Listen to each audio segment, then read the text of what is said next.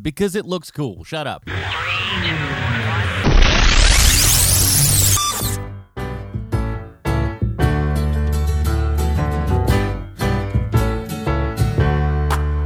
Welcome back.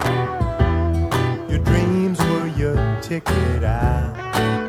Welcome back to that same old place that you laughed about. Well, the names have all changed since you hung around, but those dreams have remained and they've turned around. Who'd have thought they'd lead ya? Who'd have thought they'd lead ya? Back here where we need ya. Back here where we need ya. Yeah, we tease him a lot, 'cause we got him on the spot. Welcome.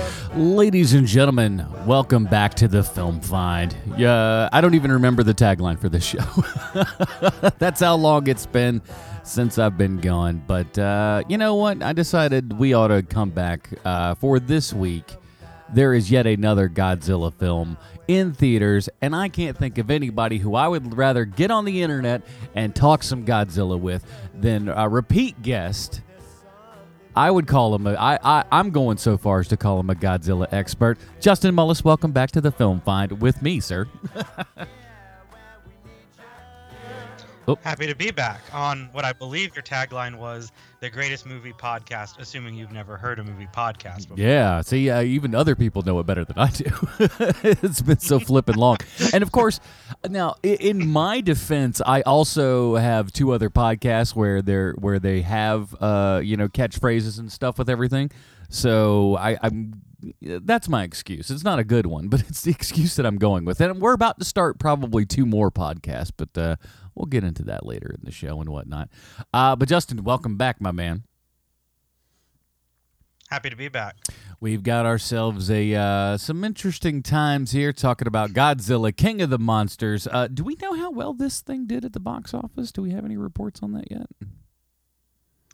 We do, actually. I was just looking at that not that long ago. I believe it is going to be the number one film for the weekend, but it opened a little bit lower than what Legendary was projecting and what they were hoping for. I think they were hoping for somewhere between 50 and like 55 million opening, and they're getting like a 49 million opening, so it's a little bit softer than they expected. It's lower than what they did back in 2017 for Kong, and also lower than what they did 5 years ago for the 2014 Godzilla. So it's a little bit softer. So, well, it's interesting too because look, it went up against Aladdin for its second week, which was still going strong, and you got Rocket Man and Maz. So there's new stuff out there that people are going to see. And John Wick 3 still kicking along, halfway decent and everything. So there's options out there for people. I think that's the big thing is that, there's a lot of stuff going on right now, and perhaps this may not have been the best time for them to drop this. Well, it wasn't their original plan to drop this then, which I guess we can get into, but there's a lot of competition for this movie right now, so a lot of different things vying for people's attention. So, and I think we can also talk about exactly how appealing maybe this premise was for general audiences and whether or not it was a problem that they waited 5 years to have this one come out. But anyway, we can get into all of that. Yeah, we'll get into all that kind of good stuff. I do want to I do want to send a very special thank you to anyone who has still trickled what little bit of money that we're receiving at the Patreon for the Film Find. You are going to get that back a lot fold, because this is the start of me getting back on track with this again. And what I want to do is put out a lot of little mini reviews and stuff during the week, so you'll have a little bit of something, and I can feel like because I haven't yet. I haven't touched that money. It's kind of sat in the little Patreon account there because I didn't feel right taking it until I've actually started producing something. But just thank you to all those people, patreon.com/thefilmfind. I don't expect anyone else to go out there and give me anything right now because, frankly, I am not earning it, so do not give me any more money. I can't believe I'm saying that. Those are words coming out of my mouth saying, don't give me money. But don't do it until I start getting back regular. That will force me to do so. So quick what you've been watching. I saw a movie the other night that kind of just blew my socks off. Now, let me give you the premise of how this movie, well, it wasn't my choosing, really, how this movie was chosen and how we watched it. So at least a couple of times a month, we'll do a thing over at VisArt Video in Charlotte where we'll show, like, cult movies in the cave. So in the back of this video store, the only video store in Charlotte, there's a screening room with about a 100-inch projection front screen there and everything. And we sit and watch, cult movies and stuff like that, and all kinds of, crazy stuff. So they just started a kind of new thing that they called VHS Potluck Night. So everyone brings a VHS tape, one of which they have never seen. They, you just bought it at some point, but for one reason or another, you never got around to seeing it. And then they put a theme on it. This one was 80s horror, and you kind of nominate your thing. Say, hey, here's what I've got. Here's who's in it. Here's what it's kind of about and whatever. And then we see if anyone else in the room has seen it. And, the less people that have actually seen something, the better. So we did have a handful of things that no one had seen before. And this was not one that I voted for, but I'm glad the one that voted, that people did vote for and that we ended up watching was from, I believe, 1989. It was released by Troma. That should tell you enough. But it's called Blades. Have you ever heard of this? I have not. I'm not a big Troma person, honestly. Well, this is not your regular. I'm not either. Just to let you know, that's not my bag. There were, like, I knew those guys in film school who just loved Troma, and I'm just like, why? It's garbage. But this is one that they clearly just bought and distributed because it's a little, it's above their quality grade, to be honest. It's available for free right now on YouTube, so you can check it out for free. And frankly, I think that's the only way you can see it outside of the VHS that we watched. And it was great having that VHS because we had all the corny little trailers and stuff at the beginning like you had in VHS back in the day, which is fun. But Blades is a Jaws ripoff. And there are plenty of Jaws ripoffs out there. You've got everything, obviously, from like your Piranha. I think that's the quickest and easiest one that everyone goes to, as well as like Orca and a whole bunch of other stuff. Orca's my favorite. Orca's a good one. But this one, I have never seen. It's a Jaws ripoff. Blades is a Jaws ripoff. Essentially, what would Jaws be if it was on a golf course? So it doesn't take place in the sea. It takes place on a golf course, and the killer is a lawnmower. And when I say that there are Jaws knockoff films out there, Italy's made a whole bunch, America's made some, and there was just a ton of The Car. There's a lot of these things out there, but I've never seen one that so blatantly says, "Hey, we're a Jaws ripoff, and we don't care." So much so that they are just recreating things from Jaws, going like, "How do we do this but do it at a golf course?" The guy who runs the golf course is clearly the mayor of Amityville, even just down to like the suit, and he's constantly going, "Hey, look, these people are getting killed, but we got to have this competition going on. Television, guys, we're going to be on television." And so he's pumping into it. You've got your Quint-like character who has a van which has like a crow's nest on top of it. There's an Alex Kintner's mother scene. That's how much they are ripping this off. They just don't care. And it's so great because you can feel the audience, because none of us had ever seen it before. We knew it was a Jaws ripoff, but we didn't know how blatant. To where it is just like everything from the push-pull shot to them catching a lawnmower and then them going, "That's not the real lawnmower." Them going in and cutting open the bag on the lawnmower to see all the stuff spill out and see that there's no kid inside of it. It's insane. They just don't care. Instead of was this meant to be a parody? It's certainly funny. But it is the most blatant Jaws ripoff you'll ever see in your entire life. It is so much fun because every second you're just turning the corner going, "All right, where are we in the plot of Jaws?" Because that's the next thing that's going to happen here. And sure as hell, it happens every time. But I don't know that I could recommend this thing high enough. It is so good. It is so corny and so stupid, but yet it feels like it was done lovingly, you know? This was a movie that says, Jaws was great. We love Jaws. We're doing our own version of Jaws. We don't care how close it is to the original. Shut up. This is what we're doing. It's so good. So Blades, it's out there right now. It's on YouTube for free. Check it out.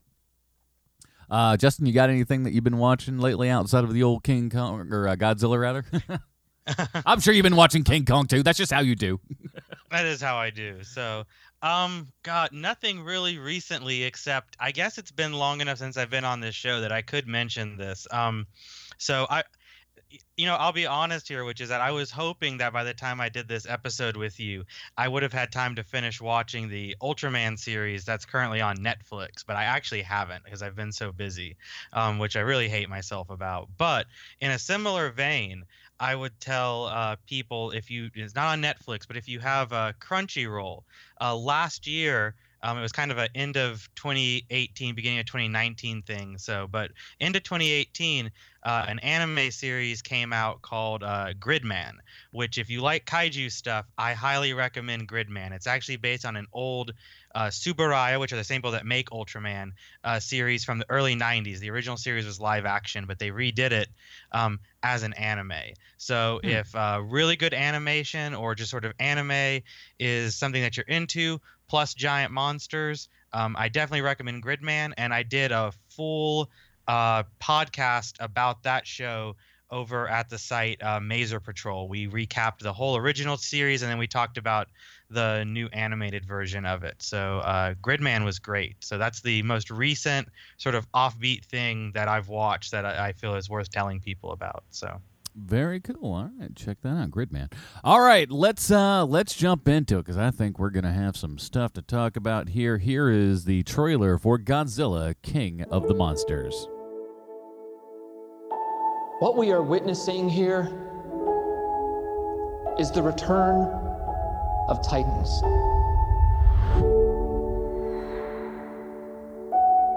How many of these things are there? 17 and counting. That's messed up.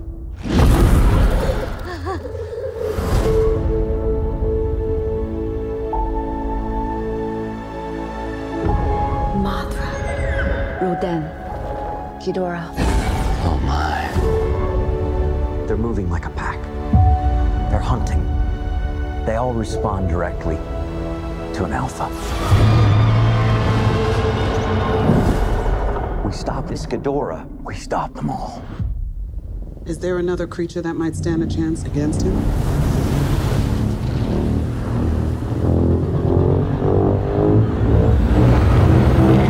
My God. Zilla.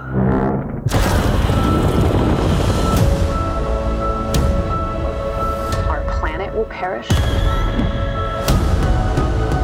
and so will we. Unless we set Godzilla free.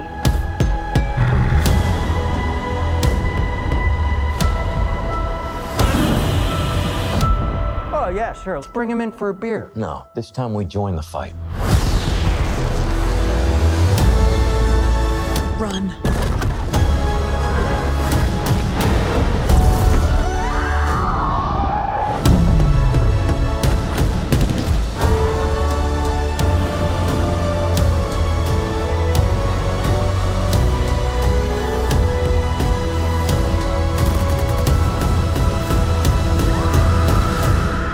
This is Godzilla's world.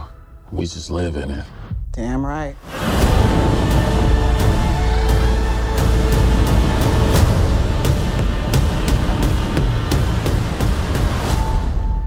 Alrighty, that was the trailer for Godzilla, King of the Monsters. Here's the IMDb plotline. Everybody knows IMDb always 100% correct in everything they say and or do.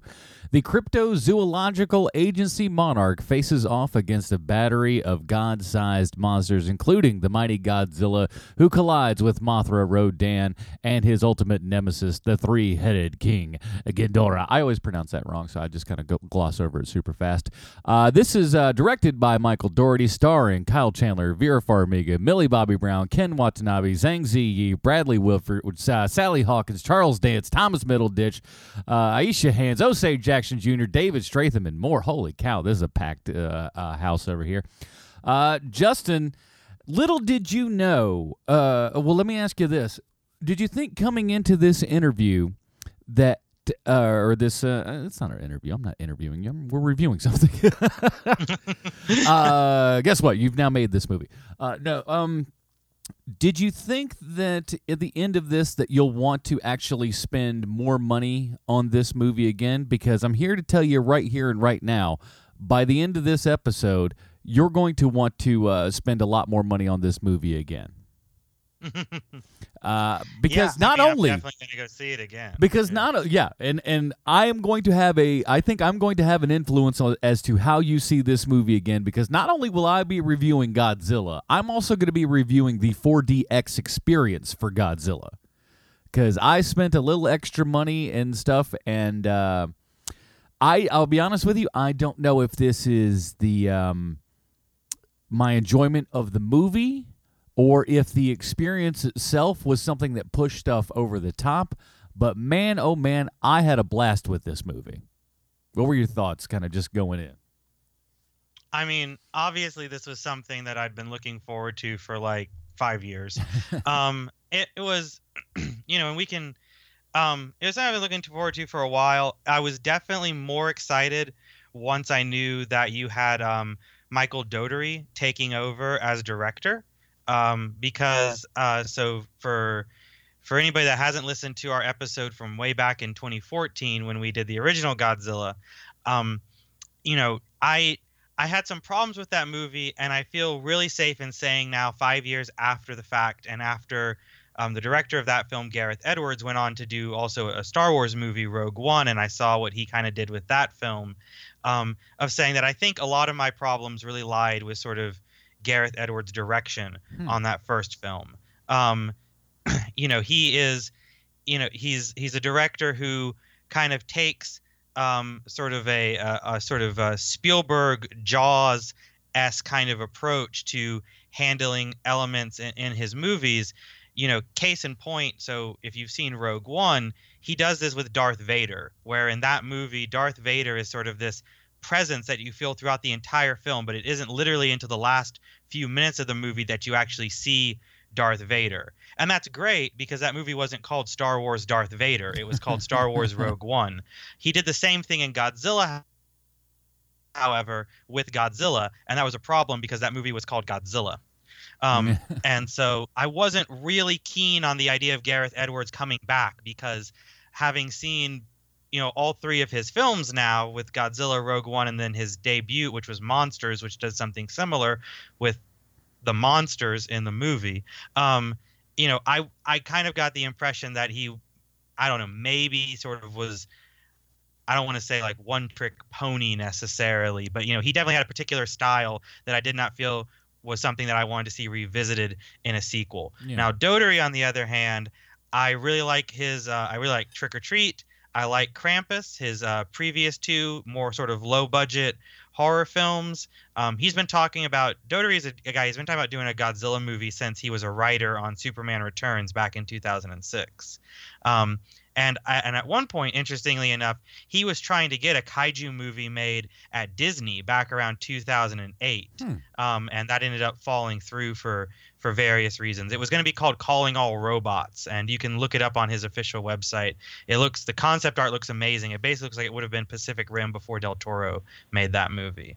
But anyway, I was really excited that Dougherty came back on to sort of handle directing duties after Edwards had to exit and things.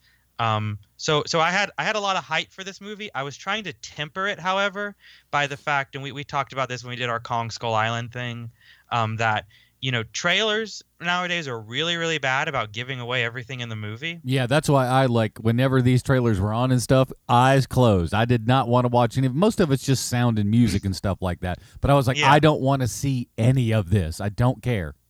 Right, and I'm hearing from some friends who did watch the trailers leading up to this that they did really ruin just about every sort of big moment in this movie. So I kind of tempered my enthusiasm by making a really firm effort to not watch trailers, not look at ads online, to avoid about as much as possible. I read some interviews that ran in some film magazines with Dotery and stuff because, there's only so much you can give away in print, especially if they're, months before the movies actually come out. So I wanted to be tempered and everything. And I really think that paid off because, I went into this movie knowing very little about it, not knowing obviously that it had Godzilla, Mothra, Ghidorah, Rodan, but not even really having a really firm idea of what the plot of the movie was going to be. Yeah. Other than the fact that they were going to fight each other. And so, I came out really thoroughly delighted in this movie. I mean, I was impressed by the scope of it. I was impressed by the scale of it. I was impressed by the way that Dotery handled all of the monsters. I found the story really easy to follow, which is something I guess we can get into more. I think there might be some reasons for that. But anyway, and overall, I really enjoyed it. I did not see it in 4X like you did. I did go see it in Dolby, however. Dolby's a good one, yeah.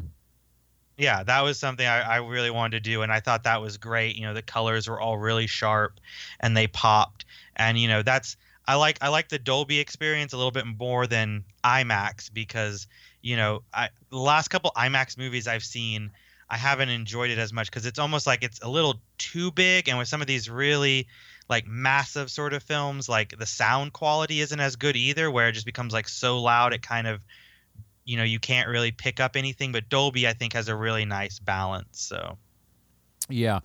I've seen a couple of Dolby stuff, and it's usually been pretty good. My only complaint is the Dolby cinemas around here have absolutely awful seats. I hate their seats; they're the worst. They suck so bad. All the seats at Concord Mills and North Lake all suck. Those seats are terrible. Any other theater that you go to, the theaters recline, like the seats recline properly. They make you're comfortable, except for the 4DX where they do not. So let's talk about that. Yeah, because I actually work for Regal, but yet I'm allowed to see now. Thankfully, that's not thankfully. That's not the word. But hey, thanks Regal. We can only see 2 films a week now. It used to be just 2 films. We could see up to 2 movies a day. Now it's 2 a week. Thanks, Regal. But they won't let us go to the 4DX for free. I went there once, and I was like, when Captain Marvel was out, I'm like, hey, I've already seen Captain Marvel, but I'd like to see this experience and see what it is, and kind of, since I've already seen the movie, I can look around the theater as things are going, so I can kind of see the tech and see stuff going, That's what I wanted to do. But they were like, no, you can't do that. It's going to cost $25 for the ticket. You pay it just like everyone else has. Our own employees here don't get to go see it. I'm like, wow, that seems insane. So I'm like, well, if that's the case, I don't want to spend $25 to see Captain Marvel again. I'm going to wait and pick and choose what I actually, see. And I'd heard from someone else they went to see the Aladdin in 4DX, had some really good things to say, and I was like, you know what? I've seen enough of the trailer for this Godzilla. I know we're going to get rain and lightning and, the chairs move and everything. So I'm sure that we're going to get enough of a different experience in this. So let me tell you what it kind of is. So they've taken out about every other row in a theater, and in front of those rows, by and large, sometimes there's another row of seats, but usually there's like a kind of a little console there that does all the stuff. So what 4DX is it's a 3D movie usually. The chairs move, they go back and forth, very amusement park ride-esque. There are different elements that get involved, everything from rain to fog to snow to smells. I didn't get any smells, but I did talk to my brother who went to go see it afterwards after my recommendation and stuff. Apparently, I was not sitting in a row where smells were available. But apparently there were a couple of smells that were involved in stuff. Wind, temperature changes and stuff throughout. And I got to say this, I was absolutely blown away. It's when it starts out, things are subtle. It's just kind of a little bit of moving here and there. Obviously, when you hear the Godzilla stomps there at the beginning with the Legendary logo and the Warner Brothers logo and everything, the seat moves, and it's kind of like an introduction, just going like, oh, okay, this is going to be interesting. But it's hardly overkill. It's not happening to you all the time, so it's not like it's beating you up for 2 hours and then you're just exhausted. The calm scenes are calm, but the action scenes, you do move when they kind of want you to look in on something. You're examining something closer. Your seat moves up and in a little bit, so it feels like you're leaning into all this. If they want you to see the glory of something, if we're panning up to Godzilla and whatnot, leans your chair back and everything. So you combine that with the 3D and everything, there's a real sense of movement and scale and stuff that's very, very different, something I certainly didn't expect.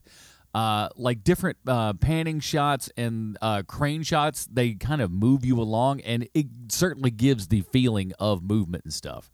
And with all the other elements and things that happen, like, it's a hell of an experience. But sometimes the thing does toss you around a bit. I'm a big dude, and this thing just kind of jostled me back and forth a little bit. But I'll say this, it took the experience of watching a movie up to another level. You certainly don't want to do this with every film that you're going to see, but there are movies like this, like Godzilla King of the Monsters, that really are, I think it's absolutely worth the money that's doing it. And I think everyone needs to have this experience. You may not like it necessarily. I think a lot of people will. I haven't talked to anyone who, talks negatively about it. But I think everyone needs to do it at least once, because it's a hell of a theater experience, and Godzilla King of the Monsters is definitely one to do it. I mean, yeah, that sounds really. It's insane. I might have to look into that. So it's really cool. It's really different. Now, I will say this: I can't speak for other films, but at least with Godzilla, if you wanted to, have a drink and a popcorn, by the time that the movie gets to the point where it's throwing you around enough, you'll probably have finished enough of those to where it's not going to fly out of your, hands or anything like that. But it's great. It's certainly something. I think the next movie I'm going to go see like this will be that the new Fast and Furious, spinoff, because again, that's Sean and Hobbs. Yeah. So with that, going back and forth, and I know one of the smells is burning rubber, so I'm like, hell yeah, let's do that. But yes, I would definitely recommend the 4DX experience. I think there's under 50 of these theaters in the United States, so there's not a ton of them out there. But if you do have one in your area, that's within reasonable driving distance, do it. It's a hell of a time and an experience that, while expensive, like I said, about $25 for a ticket, seriously worth it. Worth it because it's unlike anything that you've ever done before, and I can't believe how highly I'm recommending it. I thought it would just be like, oh, it's kind of fun and stuff, but the novelty wears off quick. Not really, but I was stoked. So go see 4DX. Okay, so with that said, like, how do you want to get into it? What are some of the points? Because I know you got thoughts. I mean, we could just start by, if you just want to, we just kind of want to. We could talk about what the plot of the movie is. We just start simple like that. So, because I feel that this is, so like I said, the story. So if you haven't seen this movie, or maybe if you have. So the plot of this movie is I found it pretty easy to follow. It's pretty simple, which is that basically this picks up in real time. It's about 5 years since the event of the 2014 Godzilla movie. We actually start with a little bit of a flashback to the events of the 2014 film, the very end. But basically, it revolves around this one family, the Russells, which are made up out of the dad, Mark Russell, who's played by Kyle Chandler, and the mom, Emma Russell, who's played by Vera Farmiga, and then their daughter, who's 12 years old, who is Madison, who's played by Millie Bobby Brown of Stranger Things fame. And her parents are both scientists, And the dad, Mark, apparently invented a machine called the Orca that basically allows you to communicate with animals. Um, and but after the events of the 2014 Godzilla, during which apparently their son, Madison's brother, was killed, the parents went through a divorce. They separated. Mark went off to go photograph wild animals. He hates Godzilla. He hates the other kaiju, or titans as they're called in this movie. Just wants to see them all killed and done with. But the mom has taken Madison, taken her daughter, and without her husband's knowledge, apparently also his machine, the Orca, and is now trying to use it to communicate with the different monsters. And so the film actually sort of opens with her and Madison with a group of Monarch agents in China, as they witness the birth of Mothra, right, out of her egg in larva form as a big caterpillar, trying to communicate with her. At which point the Monarch headquarters are ambushed, and Emma and Madison are apparently kidnapped by this guy, Colonel Jonah, who's played by Charles Dance, or Tywin Lannister of Game of Thrones, who is a part of a sort of eco-terrorist group, who apparently want to free all of the different monsters that Monarch are kind of keeping confined or imprisoned, and use them to basically wipe mankind off the face of the earth, so that we can prevent global warming or what have you. And that's sort of basically your setup. And then there's a bunch of other characters. Ken Watanabe's character, Ashiro Serizawa from the last movie, who's sort of, I guess, the leader of Monarch. They're still not very clear on what the hierarchy of that organization is. He's just a guy who works there. He's the janitor. mean, everybody sort of listens to him. So, but yeah. Watanabe's back. He's old and serious. Pay attention to him. Yeah. Sally Hawkins as his assistant, Dr. Graham, she's back.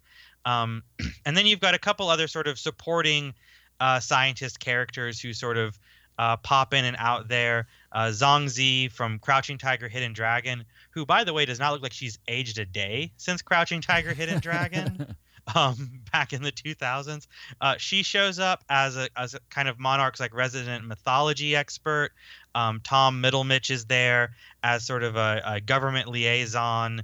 And you've got Bradley Whitford, who is playing this character who, my impression of him in the movie was that he was kind of trying to go for sort of like Charlie Day's character in Pacific Rim, this sort of, kind of awkward, nerdy scientist kind of guy, though apparently I've subsequently learned that Dougherty actually based him off of the character of Rick from Rick and Morty. So that's why he has like the blue like shirt under the lab coat and like the stark white hair that's kind of spiked up. So wow. Yeah.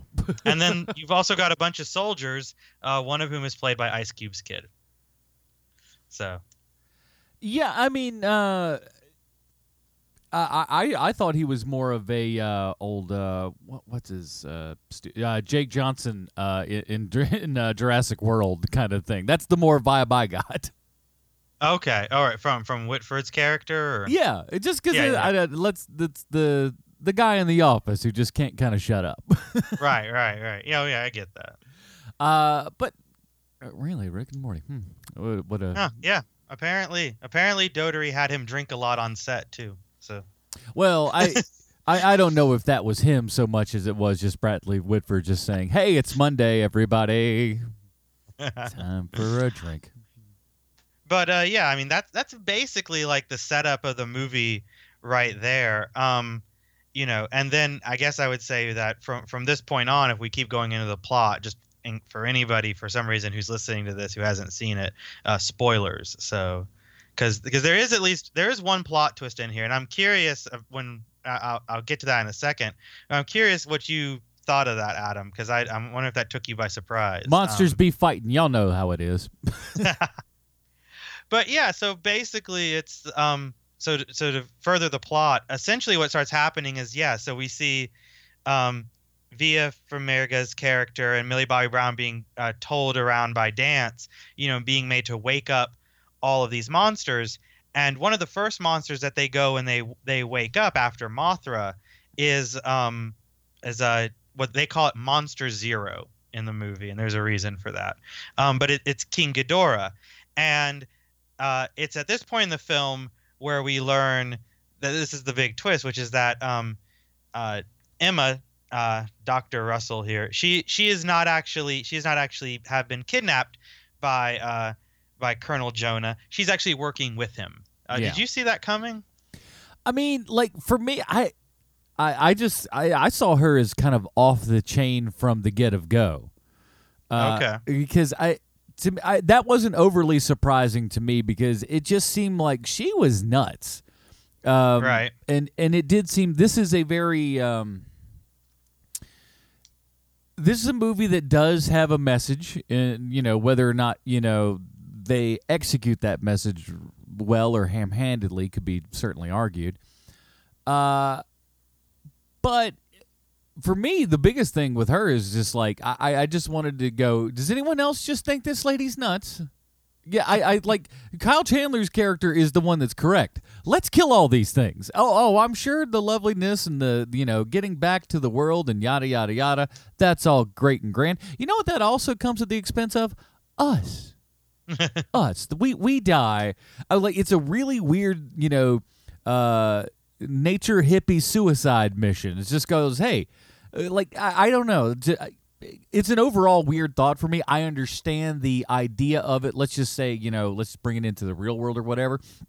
I understand the idea of it. We all want, to make the environment a better place and, all the crap, all the standard stuff.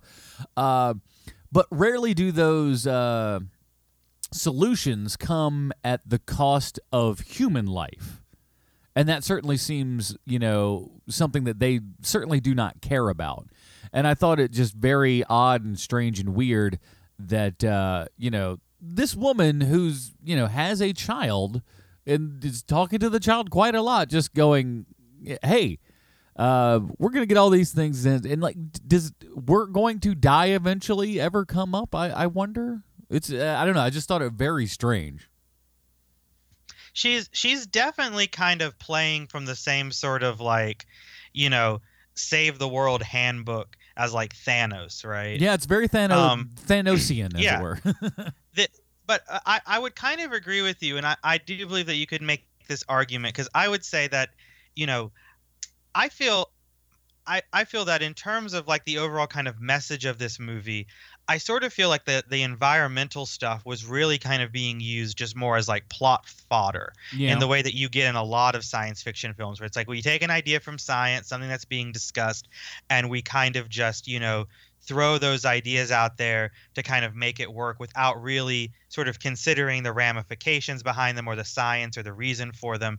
Because like they're really kind of playing on what has been sort of a discourse amongst like ecologists, environmentalists for the last, decade or so about what some are calling like the sixth extinction, right? That we are working our way into what's going to be, a massive die-off of life on the planet tantamount to, like the end of the dinosaurs. Yeah. But it's going to be man-made rather than because like a meteorite fell from the sky. And this movie is sort of playing with those ideas without, I think, taking them seriously. And if they are trying to take them seriously, then like you said, they're going about it in a very sort of ham-handed manner. Because while I get where her character is coming from, going back to sort of that Thanos analogy, I don't think it works as well. Because like with Thanos, you got the idea, like when he starts talking about how like 50% of all life needs to be wiped out so as you can achieve a new sort of equilibrium, and he's coming from the place that he saw basically his own people on his own planet wipe themselves out because they refuse to take these kinds of precautions. Like, you might not agree with him, but you get where he's coming from. Yeah. Whereas I feel like with her character, it's like, well, she had her son die. And apparently as sort of a friendly fire as the result of like Godzilla's battle with the Mutos in San Francisco. And that one death of her other child doesn't really seem like it gives her or doesn't seem like the sort of thing that would put somebody in the headspace where they're going, you know what? We just need to wipe out a lot of the rest of humanity. She's in the Kyle Chandler category at that point, going, we need to kill these things because revenge goes to your hearts. It's just it's innate in human beings, you know? Right. Unless, like I said, unless you're just trying to go for the idea that she's just sort of mentally unstable, but I don't think that that's what they're going for. They're going for that you're supposed to kind of understand her reasoning and her motivation, and I would argue that in terms of the overall plot of this movie, that may be its weakest element, in that, you know, I don't really understand why she would think we need to go here given what the background is. And I almost feel like it would make more sense if you just cut out the dead child subplot altogether and you just had her be some sort of radical, you know, environmentalist like Charles Dance's character, you know, because I mean, Dance makes more sense, you know, I mean, the little bit that you find out about him, you know, he was like a career soldier, you know, and everything. And he says that at one point, he goes, you know, I fought in wars all around the world. Human nature's never going to get better. It's only going to get worse. And it's like, I get him. I understand why you're doing this, Charles Dance. I don't really understand why you're doing this, Vera, you know, so it is a strange that was one problem that I had. Yeah, you don't necessarily need her, and I think the reason that this is the only thing I can guess is the reason that, you know, it's her is that we can have, you know, her and the Madison character there go through all this stuff and be able to relate it back to Kyle Chandler's character, because that's how you get everything in there, kind of thing, as opposed to like, yeah, she could just be like both of those two could be completely gone. We just have Charles Dance in there just being, you know, mustache twirling military bad guy, and that'd be it, you know? And it'd be fine. You wouldn't question things then. It does. Yeah. It seems like I know why they did it. I don't know that was necessarily the best option for it, especially with her being kind of like we said, like a willing participant in all of this, and not something that's just like, hey, you're being forced against your will to do all this, you know, crap that I want to do in order to achieve my goal. No, you're for that goal too, which is strange. Right. You know, and that's the whole thing, is it's like, you know, it's not clear that she's made what her plans are clear to her daughter. Yeah, that's another thing. Yeah, not evidently clear. Because like she's dragging Maddie around with her, Millie Bobby Brown's character. She's dragging her daughter around with her, and you know, it's like her daughter seems to have some idea about what's going on, but not exactly. And then of course her daughter sort of turns against her later on in the film, and then, you know, Vera on the clearly nose. Doesn't want her daughter dead, so then she kind of turns on them, and, you know, kind of has this sort of redemption arc towards the end. Yeah, a little on the nose with the "you're the monster." I'm like, oh, come on now. We didn't need all of that. We all could have just thought it. You didn't have to telegraph that, dude. Oh, that seemed a little studio notey, if you will. I don't know. I feel like, you know, this movie, you know, one of the weird things that this movie and the 2014 film have in common, and this is a generic thing throughout Hollywood, is that, you know, there's always this big thing about, you know, kind of anchoring these sort of big sci-fi or disaster movies around this idea of kind of the classic, you know, heteronormative, you know, white middle class family, you know, of, you got the two parents, the mom, the dad, and the kid, you know, and there's one or two kids or something like that. You know, I mean, you see this constantly, and they did this in the 2014 film as well. And I think that I think overall it's handled better in this film than it is in the 2014 film, where in the 2014 film it was just about, you know, Aaron Taylor Johnson, you know, getting on the phone with his wife and for some reason stupidly telling her not to leave the city where the giant monsters are headed because daddy's on his way, and her just sort of sitting on a phone crying, waste of Elizabeth Olsen, you know, but it's overall, it feels sort of unnecessary. Like none of that really needs to be here.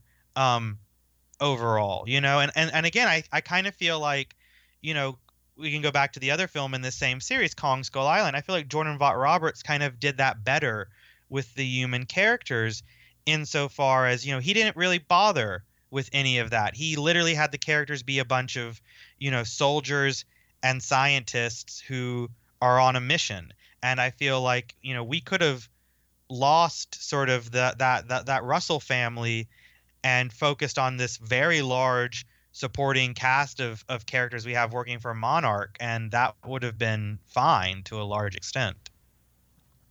Yeah, it's ultimately something that I think, save for tying into the first movie, is not something that's necessarily wholly needed. Yeah. I mean, because I'm sure that's where the people will just go like, oh, I remember the other film. This is a new film with those people in it again. But, I don't even think people really care like that, especially for movies like this. Yeah. So, I mean, really, the only character I think from the first film that anybody wanted to see come back was Ken Watanabe's character. Yeah. So, and they did the right thing bringing him back. And we can get more into his character in a minute. One other point while we're still on sort of like the Russells, though, is because I know you watched Stranger Things, Adam. Yeah. What did you think of Millie Bobby Brown's performance in this? I thought it was fine. I don't know that we've given her a whole heck of a lot to do. I'm not 1,000% sold on her yet. I'm close. I think she does a good job. I want to see, not only between Stranger Things and this, but Stranger Things is a different ball of wax, I understand, from how the characters developed and all that jazz. But nevertheless, I want to see a little more from her someplace. I feel like I've kind of been getting somewhat of the same performance from her throughout a whole bunch of things. I'd like to see something. I don't know that I've ever seen this kid have a lot of fun. Like ever. I know this is not the movie to have fun in. I guess that's just more of a just a statement in and of itself. She's good, but again, it's one of those things. The more I think about it, the more I'm like, we don't need her or her mom in this really, or Kyle Chandler for that matter, for this thing to make any damn sense at all. I really feel, to a large extent, like she's in this movie for reasons similar to why Bryan Cranston was in the 2014 film, which was that he is a name who is an incredibly popular TV series, which, increasingly nowadays, I mean, I don't even know if increasingly is the right word. It's just a matter of fact. I mean, Hollywood's biggest competition now is television. Yeah. And so they're basically going, she's a really popular actor from a TV series, and if we put her in this movie, then, maybe we can get some sort of crossover where all of the people who are fans of hers from Stranger Things follow her into this. And, I don't know, again, kind of going by box office numbers, how well that strategy has really been working, because, I mean, they have sold this movie basically as being a Godzilla movie and about seeing these monsters, but they've also really sold the fact that she's in it. I mean, out of a very large cast of very recognizable actors, she's really the only one who I think they've really focused on in any of the advertising from what I've seen. So, and people definitely know she's in it, because, I mean, the night I saw this, well, I saw it in the afternoon, but the night of the day I saw this movie, I was walking to a restaurant with my girlfriend, and, I was wearing, of course, my Godzilla shirt, and somebody stopped me on the street and they said, "Oh, is that movie out?" And I said, "Yeah, it came out today." And they were like, "How's 11 in it?" And that was their first question. And it took me and my girlfriend a minute to figure out what they were talking about. Who's that again? And then I remembered, oh, wait. Yeah, 11 from Stranger Things. So, because, we refer to her as a number. But you are not a person. But I feel like that's really why she's in this movie, is kind of for like the draw. But I do agree that ultimately, like, this family is sort of, unnecessary. I mean, at worst, superfluous at best. So. Yeah, and the thing is like, I don't know that right now them at this stage in their career that this is. That they should be relying on her. And again, I'm not taking away from things that she's done, but when you watch that show, you just don't go, oh, that's the character I'm super drawn to. We're interested by the character, but nobody says 11 is my favorite character from Stranger Things.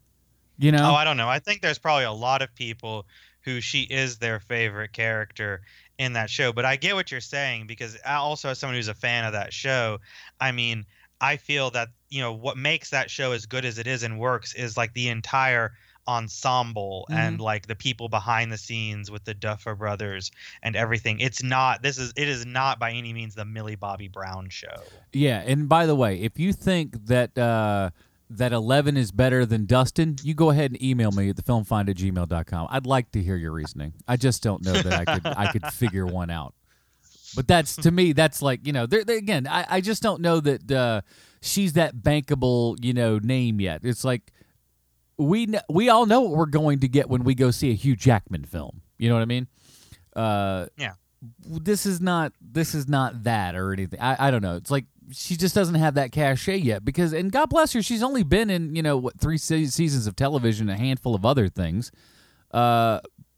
She's not Tom Cruise. Yeah. So I mean, and I don't know, but yeah, I think you're absolutely right. Her casting is the Bryan Cranston casting from the first film. Difference being, though, is Bryan Cranston fucking killed it in that Godzilla movie. He did. He should have been in the whole thing. He was so good that it was just like, oh, this should have been his story, and Aaron Taylor Johnson can go take a hike. Yeah. Well, he did. He did a lot of walking in that movie. Oh, there's a lot of walking and a lot of nothing going on. But you know what we get in this movie? Some motherfucking monster fights, and they're great. Yes. So because that's the very next thing, because so after the big plot twist where we find out that Vera Farmiga's character is actually working with the bad guys, so the first thing they do is they wake up Ghidorah, who is frozen in the ice. And of course, as soon as they wake up Ghidorah, Godzilla, who is sleeping somewhere in the bottom of the ocean, just in classic like Toho movie style, wakes up and just makes a beeline for Antarctica, because he's just like, oh no, that's not gonna do. So. And this is because, and this is jumping ahead a little bit story-wise, but we don't have to necessarily do this in order. Yeah. It's because, the central mistake that we find out the villains have made in this film is, of course, they've presumed that Ghidorah is just another one of these monsters from Earth, like Godzilla and Mothra and Rodan and the rest of them.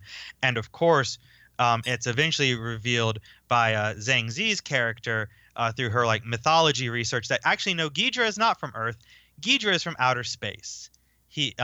Which is, again, keeping in the classic sort of Toho movie lore of that character. He's from outer space, and he's basically an invasive species, and he is not interested in bringing balance to the planet like Godzilla. He's interested in just destroying every last thing on it.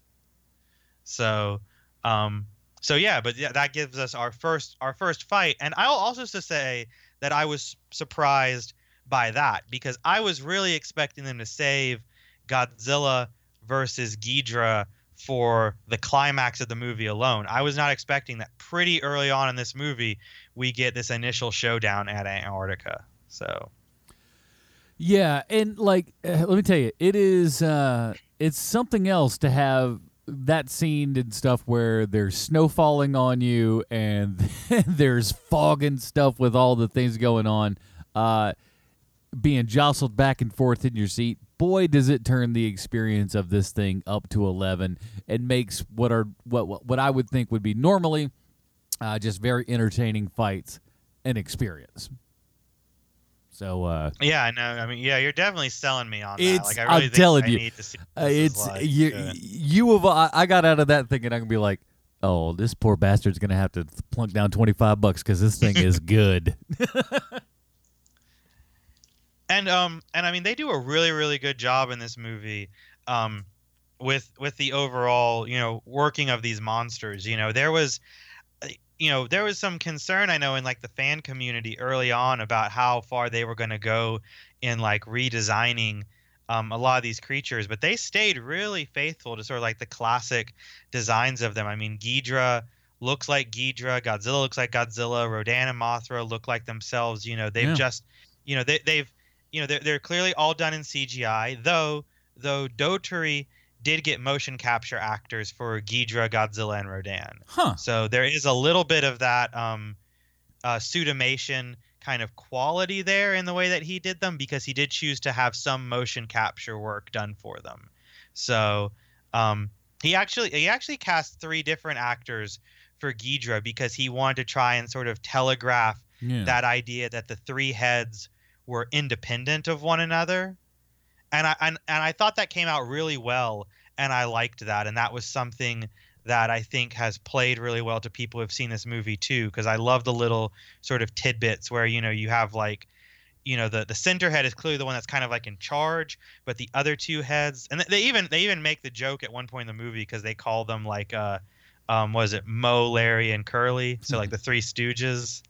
And you sort of see that because there's those little scenes where like one of the heads is kind of like looking off at something else, and the other head will have to like grab it by the horn and like yank its attention back. It's like, no, over here, idiot. Huh? All right, I got it. Yeah. So I enjoyed those little touches. There's a lot of nice little stuff in there that I liked with them.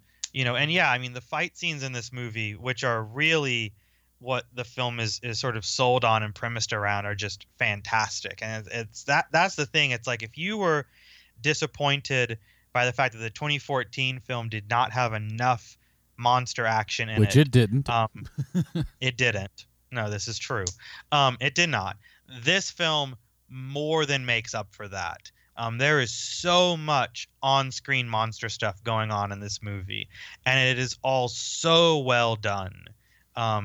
That it's just, it's great. I could have one complaint about it, and it's a very tiny one because I understand that it's a directorial preference, and maybe the thing more for me is that I feel like more people need to realize it's a directorial preference, because I'm seeing some people complain about the fact that all the monster fights take place either at night or in rain or in snow, like you were saying. Mm-hmm. And there are people who are going that this is because like the CGI in the movie isn't very good. This movie cost $200 million. This CGI is industry standard. Yeah. Like, there is nothing wrong with the special effects in this movie. If they wanted it to be during the daylight, they could have. There have been plenty of giant monster movies made in the last, like, almost 10 years now that take place in the day. I mean, I was about to say Rampage was in the day, and like there's a whole bunch of these things. So it's not like Pacific Rim Uprising is in the day. Yeah. Like Shin Godzilla, which is a Japanese film where they don't even have the budget of a Hollywood movie, is partly in the day, partly at night. It's just totally what a director wants to do. It's so bright during some of those scenes, it's unbelievable. Yeah. Like Del Toro wanted to set the original Pacific Rim at night and in the rain too. It's just, for some reason, that's what some directors want to do. I would like to see a Godzilla fight in daylight, and hopefully with next year's Godzilla vs. Kong, which I know we're going to have to talk about a little bit, there will be some shots of Godzilla in the daylight. Hopefully Adam Wingard will give us that, since Jordan Vogt-Roberts saw fit to have pretty much all of Kong in the daylight. Yep. So, yeah. And here's the thing. You know why they do it? Because it looks cool. It looks super cool. And like it adds more dimension and more stuff is going on. It looks cooler. That's why it's done, because it looks cool. Shut up. Yeah, it's certainly not easier. It's certainly not cheaper to put something in the rain. I'm sure if they're trying to save harder money on pixels, all those rain pixels have to cost you a pretty penny. And it's not like they're all just going down. They're bouncing off of things and stuff. That's it. That's more work, people. It's more work. It's not cheaper and quicker. It's more work, but it looks cool. It looks, I think it looks fine. And that I love first Pacific Rim with all the rain and everything, I wouldn't have that movie any other way. Yeah. But yeah, so and you get so you get that initial fight in Antarctica, which is sort of a draw. Ghidra kind of ends up beating a retreat before they can really settle that fight. We move on to Mexico, where Rodan comes out of a volcano because they go to wake up Rodan. And And I want to talk a little bit about that scene because I really like the whole Rodan sequence because, first of all, you get some really, really great destruction. And if you've ever seen the original 1956 Rodan film from Toho, they literally take shots from that movie and update them for 2019. The shot where you have like Ice Cube's son's character or like holding on to the kid while holding on to like the column of that building because he's getting blown away because Rodan, when he flies, creates like these hurricane force winds and stuff. That scene's directly a replication of a shot from the 56 film. The scenes of Rodan like flying over and buildings just kind of like collapsing on themselves because of the shock wave of him flapping his wings is stuff that was in the 56 film. That whole sequence is just like a really fantastic updating of that original Rodan movie, plus all kinds of like new stuff that we've never gone to see before because, you know, with the limitations of sort of traditional like Japanese special effects technology, when Rodan flies, there was only like so much you can do. But in this movie, I mean, that whole sequence where he's taking on like the fighter jets and he's doing that like cool kind of like death roll sort of thing with his wings, like all of that stuff was great. So yeah, I want to know if that shot, because that was the shot where the guy tries to eject from his jet and he flies up into Rodan's mouth. Oh, that was awesome. Oh, that was so cool that they had the guts to do that. And like, because it doesn't feel like that's something Hollywood would necessarily do. Like, ooh, that seems like it might be a little bit graphic. No, that was bitching. They did that and I went like, oh shit, like out loud. I couldn't. And interestingly enough, I've subsequently read an article with Dodery. So you said that's not something Hollywood would do. He actually says that Hollywood did not have a problem with that. He got pushback from Toho on that. Oh, they wow. did not necessarily want Rodan to eat a person, seeing as he was supposed to be one of the good monsters. And Dodery said he fought them for that. He was like, no, let him eat a person. It's gonna be really cool. Yeah, but it is cool. It's like you get it, but like it is just one of those things where you're like, oh, that happened. Yeah, I thought that was great. So. And that works well too, because like what they do with Rodan in this movie is that, you know, he's sort of in this interesting place because like Ghidra is clearly our villain as far as the monsters go, and Godzilla and Mothra are our good guys. Like there's no questioning like their alignment. But Rodan kind of is like, I know Dodery's described him in some interviews as kind of being like a wild card, and he sort of is, because he's very much one of those characters where you're not quite sure whose side he's on, because he does he tries to fight Ghidra initially and then he gets his ass whooped, and so then he kind of like starts kowtowing to Ghidra a little bit until like the end of the movie, so when he like kind of goes back onto Godzilla's side. So like he there's I like that ambivalence there, like you don't know what he's gonna do. So now let's get to the there's actually a post-credit sequence here for everybody. We'll get to this and then we'll talk about where we're going after this movie. But I think a lot of people, perhaps myself included, I've got guesses. But so Charles Dance walks into this room and we realize that they've recovered a severed head. So kind of what are your impressions as to what all this is about?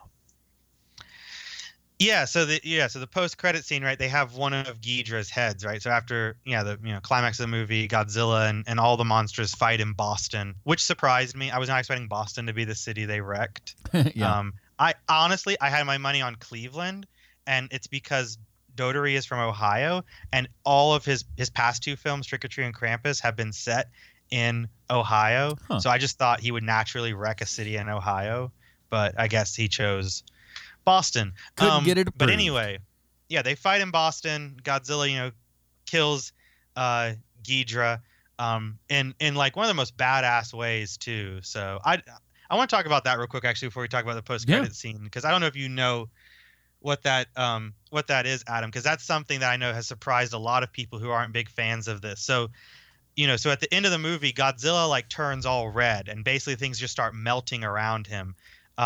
Lava Godzilla, everybody. That's essentially what it's like. It's awesome. It's that's called Burning Godzilla. It's actually something from the Japanese films. They did it a whole bunch in the mid 90s. So that sounds like a mid 90s sort of thing. Yeah, it is a very 90s thing. It's not something they've ever done since then. But yes, for about 3 films there, from like 92 to 95, they introduced this sort of alt mode that Godzilla has called Burning Godzilla, where basically he just heats up to the point that he's like red hot and can just essentially destroy stuff through what's called like a nuclear pulse. And so it was very cool to see Daltrey take that and redo it for this 2019 film, where, because at the end, I mean, Godzilla doesn't even have to like breathe his atomic breath at Ghidra. He basically just takes a step, and there's like a shock wave goes out from around him, and Ghidra just starts like evaporating. It's so badass looking. I can't be objective about that. So. But yeah, it's good stuff. Again, that was one of those like, okay, I've never seen anything like this before. Yeah. So that post-credit scene, right? Charles Dance's character is still at large, and now he has one of Ghidra's heads.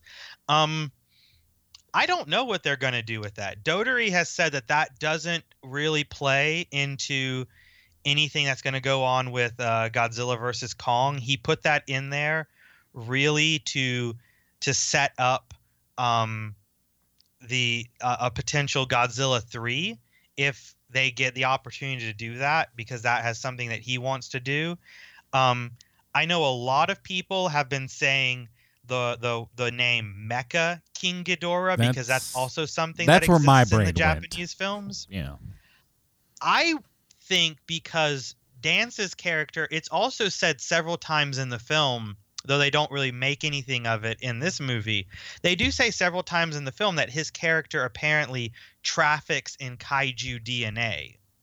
Huh. And so I'm actually wondering if they're going to try and pull something similar to what we saw in Pacific Rim Uprising, where Dance is going to take the DNA from King Ghidorah and a bunch of the other monsters and try and mix them together and make a kind of like super kaiju.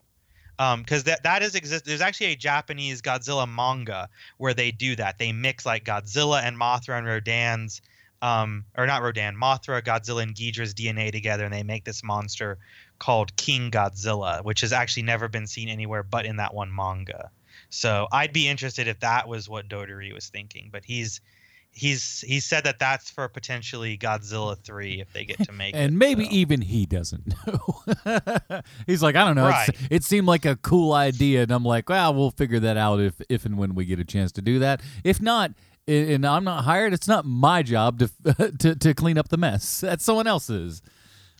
He has said in an interview that he did with Collider recently that he had a choice between 2 potential end credit sequences, and he wanted to hopefully do both of them, but when it came down to it, he could only do one, though he said he was holding out hope that they would let him do the other one as possibly a bonus for like the DVD Blu-ray. Yeah, you would think. I'm hearing it from a friend of mine who's in the film industry, who was actually at the premiere for this movie, that he talked to one of the producers, and they said there's actually a much longer cut of this film.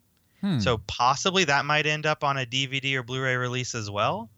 But he said the other potential end credit sequence was, because we didn't really talk about this either, is that it is also revealed in the film in that Zhang Zi's character has a twin sister, and that they are clearly supposed to be sort of the heralds of Mothra. So yeah, and so apparently, because the other original ending that he had was supposed to be her and her sister meeting up in an undisclosed location somewhere in Japan and walking into a temple that has the same sort of architecture as the temple that we see Godzilla living in at one point in the movie, and they would have a egg for another Mothra in there. So, okay. So yeah, so that was something else he wanted to do that he didn't get to, at least for the theatrical cut of this film. So.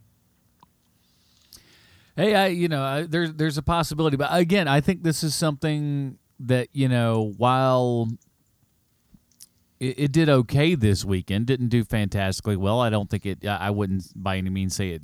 Bombed at the box office. It did okay, I guess. Like you said, only slightly behind expectations there and everything.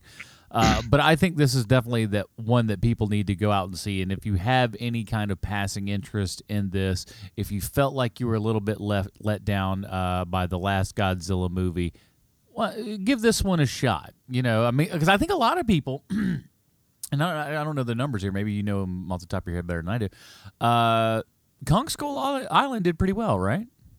Kong Skull Island is the one that actually it overperformed what the expectations were. Legendary and Warner Brothers had that one kind of projected kind of low after the 2014 Godzilla, and it actually exceeded what their expectations were for that film and did really well. And because of that, and we, if we want to talk about the future of this series, so the next film we're getting is Godzilla versus Kong, and there's no question, despite whatever this movie does in the box office this weekend, whether or not we're getting that movie, because that film's already in the can. They've shot it. It's done. Yeah. It comes out March of next year. And I have a feeling that Godzilla versus Kong will probably do a lot better than this movie, because I don't think it's going to have the kind of box office competition that this film has had this weekend and from the following weeks and going into the future, being in summer. And also because I think that concept of pitting Godzilla against King Kong is going to have a much wider appeal for people. And we're obviously a more Kong-centric country as because that came from us. Right. We're the ones who birthed Kong and everything. So Yeah. I think that we have a much more close relationship with King Kong, and even that's kind of spurious at best compared to Godzilla, because we don't have We've got a couple of Godzilla films, in the course of this country's history. Most of them not so hot. Yeah, and well, I mean, I had one friend who compared it to this, and you being the guy who does also the Hero Movie podcast, you might know how apt this analogy is better than I do, because I really don't. But he was saying that he saw this as sort of comparable, but in sort of, well, we don't know how Kong or Godzilla versus Kong will do, but we'll find out. But he was sort of comparing it to what Warner Brothers previously did with their DC films, where you had Batman versus Superman, which he was saying did better at the box office than Justice League, because that was a much more clearer concept for your general sort of movie audiences, where they're like, I know who Batman is, I know who Superman is, I want to see them in a movie together. I wouldn't be versus shocked, yeah. Justice League, where it was there's a lot of characters in there who I don't necessarily know who all of those are. Who's the robot guy? Who's the fish man? Right. So yeah, and part of that, yeah, I think that's absolutely true, because and that happens a lot on the fact that DC just didn't do what Marvel did, which was baby step, baby step, baby step, and then all of a sudden we're running. They said, Right. We'd like to run first, please. And then and I think the Justice League movie didn't do as well because we didn't have those concrete pile-ons just saying, hey, this is our base, here's where we're at. And we said, oh, no, we want to go into everything ahead of time. And, yeah, I can definitely see that being a thing comparable to the Godzilla movies, because in a lot of ways, these are basically saying, at least especially for this one, is just going hey, here's what it is. Don't worry about the other stuff necessarily. I guess we don't have that Godzilla filmic vocabulary, I guess, if that makes sense, as a country as a whole. Yeah, I definitely think that's part of I think that's true, and I think that's part of the reason why this film has sort of underperformed to what Legendary's hopes were for it. And I think it also explains, we haven't really touched on this, but as we were saying before the show got going, the critics have just savaged this movie. I mean, it's I think it's at 40% or something on Rotten Tomatoes. Critics 39 now. overall, 39. Huh? 39. 39, right. Yeah, Critics overall have not been kind to this film. But, one of the things that I'm seeing in some of the reviews that I've read is, either like David Edelstein, who's a critic who I actually like. I read his stuff a lot. I generally respect his opinion on films, but he said in his review for this movie that he honestly has no idea who Rodan, Mothra, and King Ghidorah are, nor could he tell them apart in this film, which sounds absurd to me, but I suppose for someone who's really uninitiated with this stuff, maybe all of these big monsters just look the same to you. I don't know. I mean, maybe he could get names and stuff, but Mothra doesn't look like anything else in this film. Yeah. It just doesn't. It's a completely different, granted, it's a big CGI monster. I'll give you that. All right. But it doesn't look like Godzilla. It doesn't look like Rodan. None of these things look the same. I mean, they're, listen, I understand the names and whatnot can be confusing. Sometimes it's even confusing to me. And and I'm an okay fan. I'm not a huge fan, but I'm an okay fan. And even I sometimes go, which one is that again? But it doesn't, I don't know. That just seems like a shitty cop-out. I mean, I've seen those kind of comments, and I've seen, I don't remember who the critic was for this one, but I've also seen the thing a lot where, this movie is getting compared to, like the 1954 original Godzilla, and this was a grouse that I had back when you first had me on this show in 2014 for the first of this series of new Godzilla films, where I was like, the 1954 film is the first film. It's amazing. It's a great film.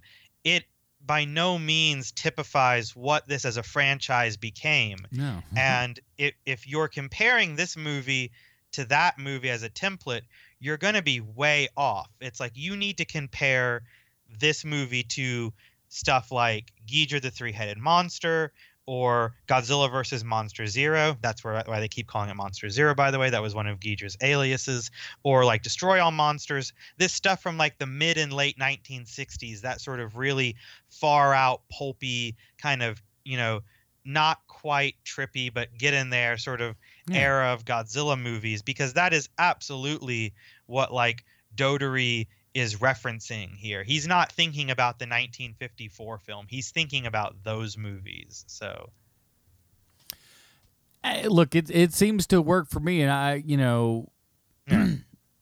what's interesting is because we're gonna have what come with Godzilla versus Kong. We're gonna have like kind of 4 different directors here, more or less. Is that right? Is that the number? 3, 4? Because we got Godzilla. 4. Yeah. Well, I mean, 4. if you Godzilla is Gareth Edwards, Kong Skull Island was Jordan Vogt Roberts and Michael Dougherty, and then Godzilla versus Kong is going to be Adam Wingard. Yeah, so it's very interesting because we do have 4 I think very different kinds of directors, really, and they all seem to be kind of, in my opinion, pulling it off more or less. And I think if you have any passing interest in these sorts of movies and everything, you're going to do well. You're going to do well by heading this up. I mean, for God's sake, people went to see Rampage, and Rampage isn't that great. Yeah. I mean, it's okay, but it was fun. Yeah, it's fun, but it's not good. like a lot of those rock movies, I go to them. I have a lot of fun at them. Are they really good movies? It could be argued. They might be, but I don't know. I'm looking forward to see what to do. And like you said, since they've already got the next one in, we are going to see. I'm glad that we don't have to wait another 5 years. I thought that would have really been quite a pain in the butt to be able to hey, this didn't do so well. Well, maybe we want to put this off a little bit until they're like, no, we're in it. No, I'll ask you this because, and again, I think you may know more about this and the direction of which we can put these things. Let's say Charles Dance does do, kind of a Mecha Ghidorah sort of thing or whatever he wants to do. All right. What are the odds, and is it even a possibility? They're all owned by Legendary. Could a Pacific Rim anywhere in here be able to? Would Toho allow that to happen at any point, or is that a big no on their list? So what I'll say about for people that are listening that want to know where we're going to go after Godzilla versus Kong next year, I'm going to say that nobody knows anything right now, because what we do know is that Legendary's contract with Toho expires after 2020. Oh. That is on the table. That is known. And so and the producers at Legendary have been asked. People have been asked. Apparently, they have. I'm sure that they are in discussions with Toho about this, trying to figure it out, but nothing has been decided yet about where this is going to go in the future. Will we see more movies? Will they continue? Will there be, more Pacific Rims, or any of these kinds of movies from Legendary? I think that they're, now that they're owned by Wanda Media Group, and now that Thomas Toll, who was the guy who sort of spearheaded this whole MonsterVerse series, is no longer part of that company. I think that there's probably a lot of questions about what's going to go on in the future. It does seem very evident, however, I will say this. It is also very evident that Toho is eager to see this franchise continue into the future, and they seem to want to do it with Hollywood. They did Shin Godzilla on their own, and they had a lot of success with that.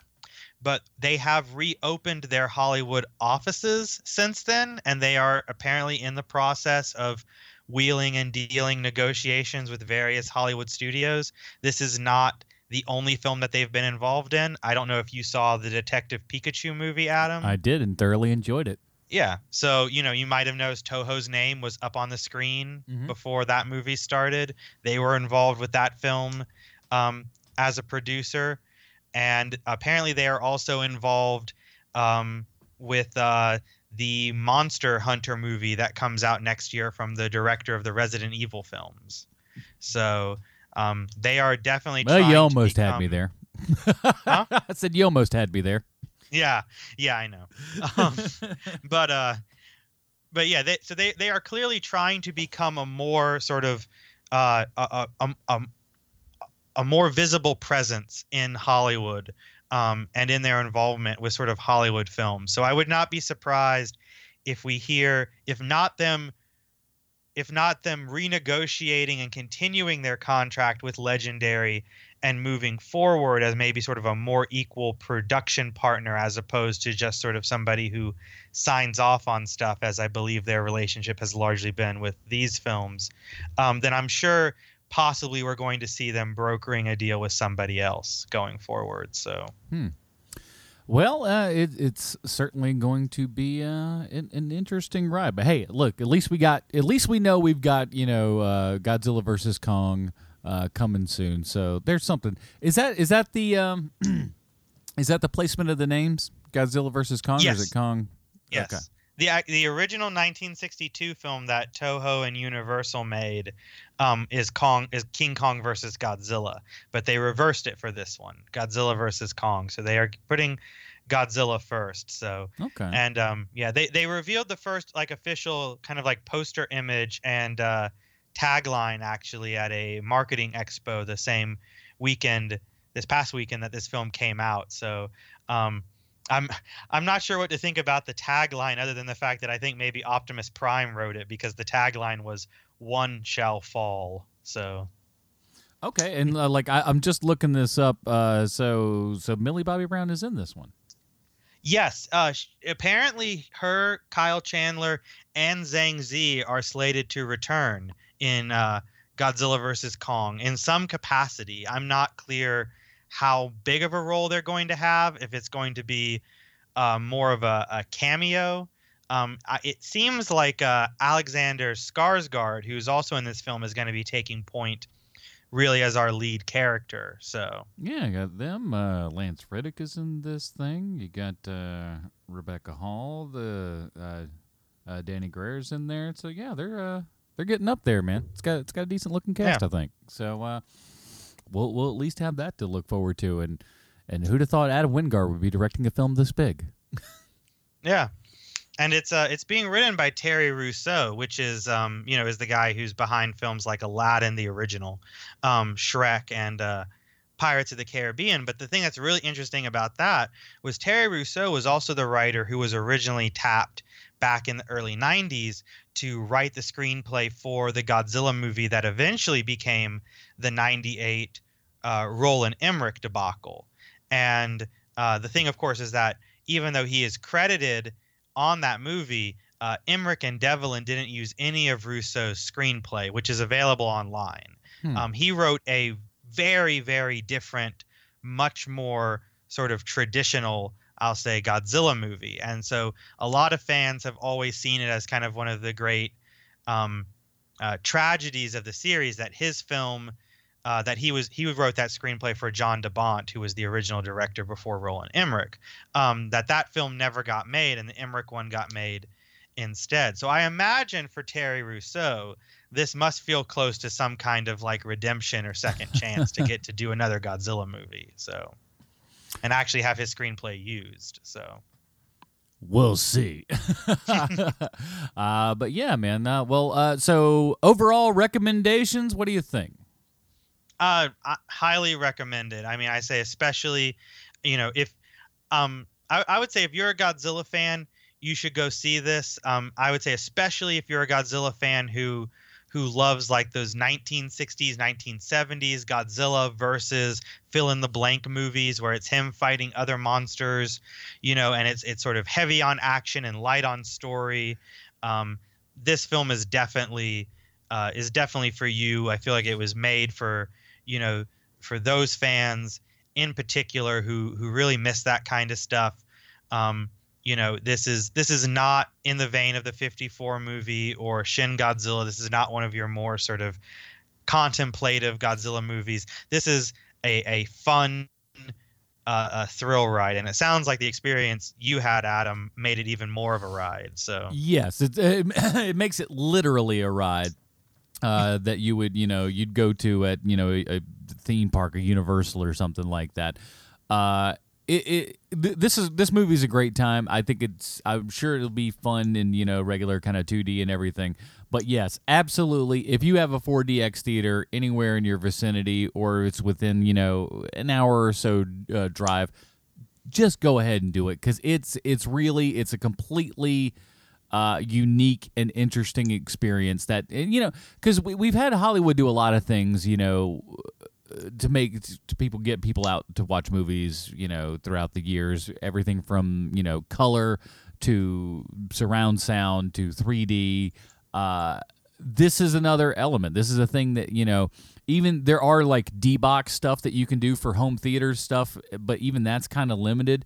You can never have this experience at home. You just won't, unless you are, a gigantic multi-millionaire who has, untold amounts of money. Then you can do whatever the hell that you want. Outside of that, this is the only type of experience. This is the only place you're going to have this type of experience is at the theater. And for a time that we live in where more people are staying at home and fewer people are going out to the theaters and everything, this is a reason to get your butt in the theater and do something and have an experience that you cannot get anywhere else. So I'd recommend Godzilla King of the Monsters. I'd highly recommend Godzilla King of the Monsters in 4DX. Hell of an experience, and I'll be doing that every now and then for big tentpole crazy movies and stuff like that, because this experience kind of made me a believer of it. So check that out, everybody. That's it. I'm going to be doing some smaller reviews and stuff and putting those out on the feed throughout the week and everything. As I said, this is me coming back and doing some actual Film Find stuff here. So thank you guys for being patient and all the time that I had off here and all that kind of good jazz. Justin, if we wanted to read some stuff of yours on the internet, where might we find some of that? If you're interested in anything that I've written lately, so there's always my blog, which is on Tumblr right now, Man Creates Dinosaurs. You can look that up, find some stuff that I've done there. I've also recently finally finished putting together, for the most part, my academia EDU page. So if people are interested in maybe a little bit more technical kind of writing that I've done on film and pop culture, look for Justin Mullis on Academia EDU, and you can find my essays that have previously been published in various books and stuff that I've written on Star Wars, on Ultraman, on other pop culture related things. And the other thing that I have to plug for people who just want to hear and potentially see more of me is that I will be returning in July to G-Fest, which is the big Godzilla convention that they have once a year in Chicago. Nice. So, and I will be there because I am going to be doing a panel. So with a group of other guys that I'm friends with. And so what this is in the 1970s, Hammer Studios, the people in Britain who made all of the Christopher Lee and Peter Cushing, Dracula, and Frankenstein movies, were thinking about doing a Loch Ness Monster movie. And they were going to do it with Toho as a co-production. They were going to have Toho do all the monster special effects. That movie was never made, but they got really far on it. They had 4 scripts that they had written. They had Toho doing pre-production on storyboards, on concept art. They had a maquette built, all of this kind of stuff, and it has been one of the great lost monster movies. So me and a couple other guys, we have dug up a bunch of material. We have had Japanese articles translated that have never been translated before with information about this film. We have been in contact with people at libraries in the UK who have access to Hammer film materials that are not generally accessible to the regular public. And we have put together what I think is going to be an absolutely killer presentation where this is really going to be, I would hope, possibly the last word on Toho and Hammer's unmade Loch Ness Monster movie. Wow. Yeah. I didn't know such a thing existed, but that sounds pretty awesome. So, yeah, check that out. And that's in July? That is going to be in July. If you give me just 1 second here, I should have had this. That is going to be in July, the weekend of the 12th through the 14th. I believe our panel is going to be on the 13th. So right smack dab in the middle on Saturday. So awesome. So if you are in the Chi-Town area, go ahead and check that out. That's it, everybody. Just join me over at Hero Movie Podcast. This week we're talking about the pilot episode of Swamp Thing that just launched on the DC Universe app and all that kind of good stuff. And we're going to see how that holds up. So check that out over at HeroMoviePodcast.com. That's it. Feels good to be back in this old Film Fine chair doing some good stuff. And Justin, I want to thank you again for coming on and talking, man. It's a pleasure as always. It's always great to be here. Thanks for having me back, Adam. All right, and that will do it. And again, thank you to all the people that supported on Patreon. I didn't cash your money until just now because I wanted to actually produce something. You're going to be getting more and more stuff coming your way. So thank you guys so much. And for Justin Moss, I'm Adam Portress. We'll see you next time.